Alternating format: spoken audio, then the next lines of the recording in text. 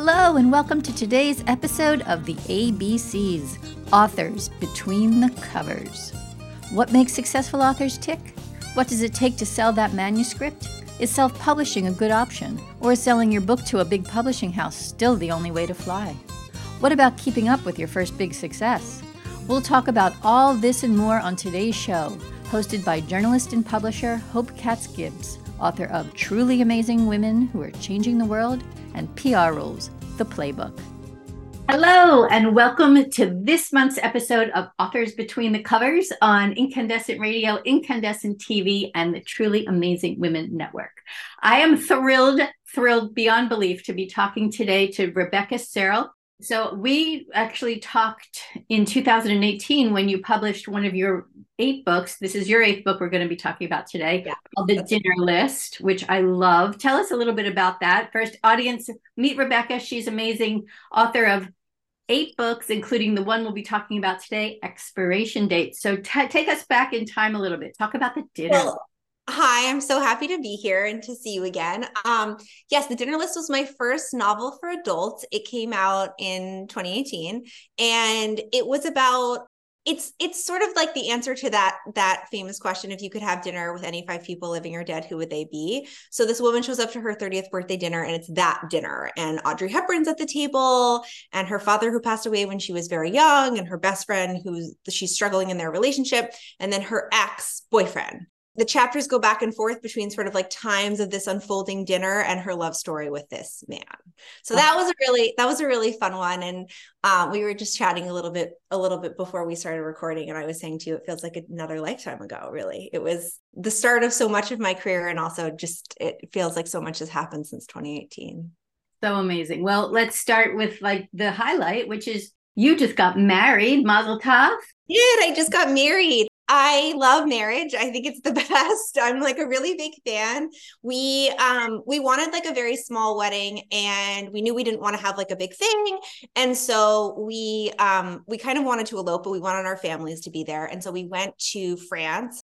We got married with just our parents, and it was lovely and wonderful. And then we went on honeymoon around France. We got married in Provence, and then we went on to sort of like a town outside of Saint-Tropez for a little bit, and then we were in Paris for a while. So it was wonderful, and I feel very lucky. It's definitely a different chapter for me, and it's a different chapter for my work. So I would imagine all of that will get reflected in what comes next.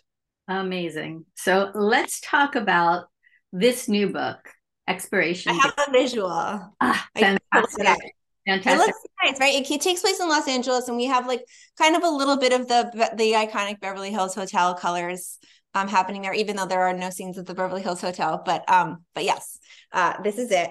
Expiration Dates is the story of Daphne. She is a woman in her 30s who every time she meets a man, she receives a slip of paper with his name and a number on it. And the number is the exact amount of time that they will spend together. And the book opens with her receiving a piece of paper that just has the man's name on it, and the time is blank. It is also my book about looking for love. And it's my book about romantic love specifically. You know, I've written a lot about different kinds of love. I think The Dinner List was about romantic love, but it was also about familial love and sort of like icon love and the love between best friends that's complicated. And In 5 Years was obviously like a story between 2 best friends. And One Italian Summer was a mother-daughter love story. And so this one is really about romance. Love that. What I also love is this magical reality versus reality that bridge that you kind of cross and marry together throughout. Tell us a little bit about that way of thinking and writing. Yeah, I think I see magical realism as a way to kind of cut to the quick of a story faster and in a bigger way. So I'll take my last novel, for instance, a book called One Italian Summer. It's about a young woman who has just lost her mother, and her mom had always talked about this magical trip she took to Positano when she was a young woman, and the 2 of them had planned to go back to Positano together. Katie's mother unfortunately passes away before they can go, and so Katie decides to embark on this adventure alone, and then in a magical twist ends up meeting her mom when her mom is young, and they spend the summer together as 2 young women. I could have told a story about a young woman who has just lost her mother, who goes to this place that meant so much to her and meets people who knew her mother and uncovers a journal of her mom and her old stomping grounds and an old love of hers and all of these things. But to me, the bigger, more interesting story is like, let's just meet mom. Let's just be with mom. And so I find magical realism is like a little bit of, it's a little bit of like a cheat actually to get to the heart of the story that I really want to tell. I love that. And you do it so well. The promo for this book is being single is like playing the lottery, always the chance with that one piece of paper, you could win it all. I think that's fantastic. In fact, I read the entire book. I was recently in Europe as well. So on my plane ride back from Frankfurt to JFK and, loved it, cried. And this is clearly like another one of those, they say it's the romance that will define a generation. So talk about the story, what led you to write this story, what inspires you to pick your book titles? Yeah, I knew for a long time that I wanted to write about the search for love. And I wasn't sure exactly how, because I think that to me, I kind of write to figure out where I am in my own life. But part of the narrative of romance is that there is in some way an end. Like there's in some way an ending. Like, how is this going to turn out? Are these two people going to end up together? Are you going to meet your person? Who is he? Like, are you looking for, do you end up getting all the things that you're looking for? Is love what you think it is? And I didn't know because I was single. And so for a really long time, I wanted to tell this story, but I just had absolutely no idea how it ended. And I remember writing my editor back in 2021.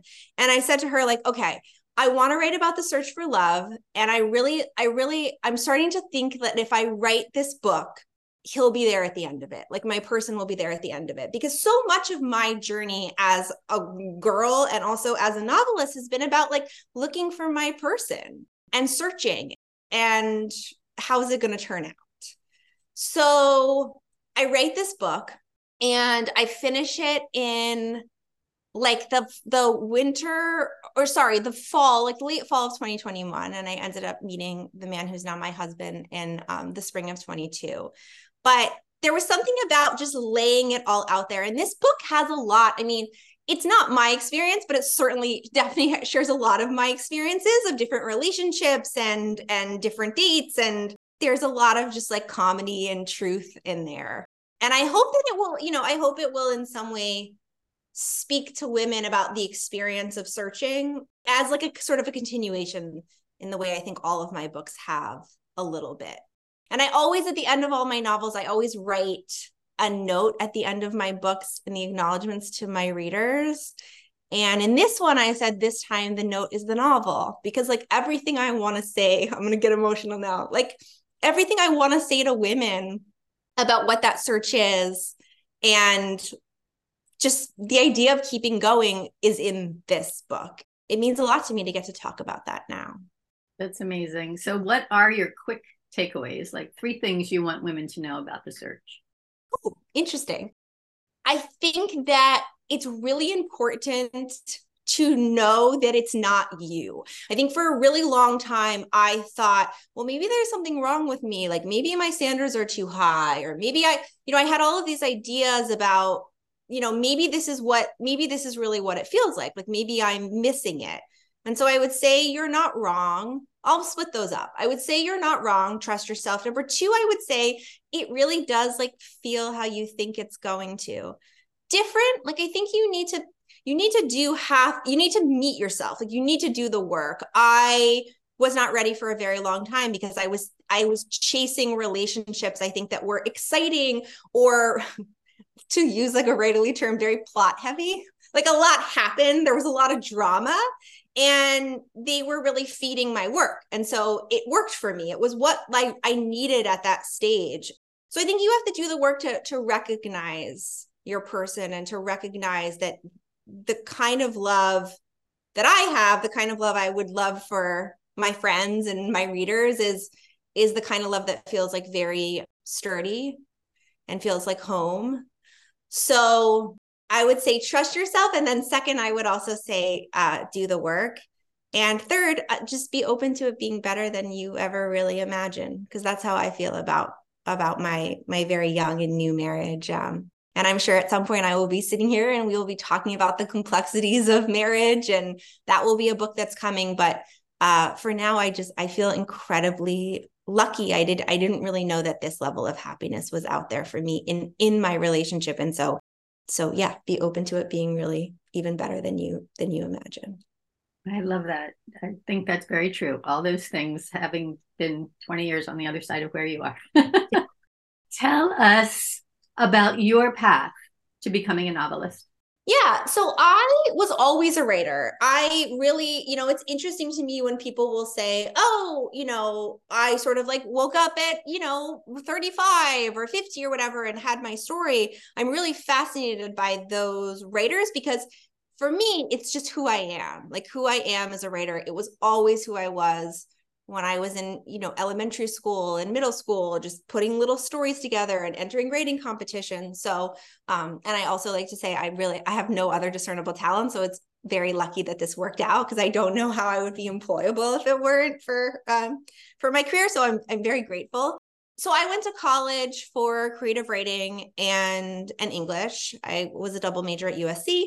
And then I moved to New York and I went to the New School and got my master's in creative writing. And at the time that I was in graduate school, I was working, obviously, as many people have to do. And I was working at Penguin, the publishing house. I was doing like sort of like a paid internship. And then I was also working at this literary agency. And I would say grad school was great. And I think it's wonderful. It gives you like time to actually focus on your work. But what really made a difference for me was working in publishing, because I got to actually see how this thing gets made and what the players are like. I didn't know, I knew I wanted to write, but I had no idea what an agent or an agent or an editor were. Like I didn't know any of those terms. And I figured, okay, well, and this was back in 2010. So I figured, okay, well, maybe I'll work for a magazine. Like I just didn't know. I felt like writers, it would be incredible to write novels, but who even does that? They weren't real people. And it was through working in publishing that I really had a sense of how this works and a way that I could do it. And at the time that I sold my first novel, young adult was really kind of taking off in a way.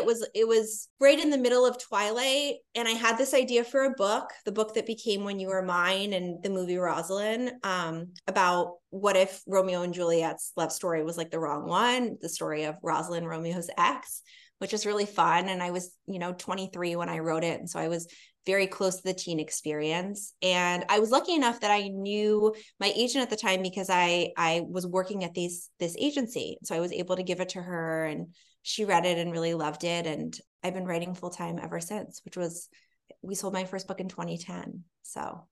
Wow, that's amazing. And that is, like the Cinderella story for every writer that wishes they could do this for real. I got really lucky. It's awesome. Yeah. And so you've written all these books and had all this experience. What do you think you are best known for? Oh, interesting. I think I'm best known for books that make people feel, which I really love, because I think that, I touched on this earlier, but I think in a lot of ways I really write to figure out how I feel about life, my own life in general. And so I see it as being like a little bit of a shared dialogue. I'm kind of putting things out there and being like, does this resonate? And then the reader saying like, yes, it does. I feel this way also. And seeing that reflected is important. So I think that I'm probably known for making people feel, maybe making people cry. Yeah. Which is, a big win. I think, that release, identifying and releasing, I literally cried the whole way home from Frankfurt. So thank you. No problem. And it's all good. Yeah. So tell us what's on the horizon. What's next now that you've accomplished, it sounds like, of all of your goals? What's ahead for you? Well, I mean, life is funny like that. You get something and then the tide moves and there's a different challenge in your life. And so, I feel like I'm really taking time to be in this new marriage and to be, really happy and here. And there's also stuff going on in my life that's challenging right now that I'm sure that it's a conversation for another time, but I'm sure that book is coming too. And so I think I just try to be as present as I can in my life and pay attention, because I think when you're present in your life and you pay attention, that's when you figure out like what the stories are that want to be told. So I'm writing, and a little bit slowly. My process is also changing. It's different than when I was single, because I could sort of just like fall into a hole and come out the other side 3 months later and have a book. And it's different now because I don't live alone anymore. And so much of my life has changed. So I think I'm definitely in the process of figuring out what my new process is. And I'm also just really excited to get to talk about expiration dates. So that's what's next. So tell us, let's go back to expiration dates as we finish up. What is it that you want people to take away from this book? Oh, I think that I would love people to take away I think feeling validated in your own experience. I think feeling that like growth is possible, both for yourself and for, the people in your life. And I would just love for women who are looking for their person, or women who have found their person, or women who are maybe sort of looking at their person saying like, is this the right person, to feel validated in their experience and to feel less alone. Oh, I love that. Less alone, right? So beautiful. Well, I can't wait to see what else. Is there a movie on the horizon for any of your books? Hopefully, One a Time, Somewhere, and In 5 Years are both in development. It's been challenging here in Hollywood because of the writer's strike, and then there was the Actors Guild strike. So hopefully as we come out of those strikes, we can have a better idea of forward motion and progress on those projects. Well, we are wishing you all the best here at Incandescent. And actually, this is an article that will appear in the March 2024 issue of Costco's magazine, Get Expiration Dates. It's awesome. Magical realism is my favorite genre because it's sort of how I live my life. So thank you, Ms. I love that. That's so beautiful. That's how you live your life. I love that. That's great. Thank you. Thank you for your time. Thank you to all of our readers and listeners and viewers on our YouTube channel, Incandescent TV. And we will bring you another episode of Authors Between the Covers with amazing authors like Miss Rebecca Serle. We'll talk to y'all soon. That's it for today's episode of the ABCs, Authors Between the Covers, hosted by journalist and publisher Hope Katz Gibbs, author of Truly Amazing Women Who Are Changing the World and PR Rules, the Playbook. Be sure to check back next week on the Incandescent Radio Network for another interview with a successful author who is happy to share their story. Here's to writing your heart out and keeping your dreams alive. Thanks so much for listening.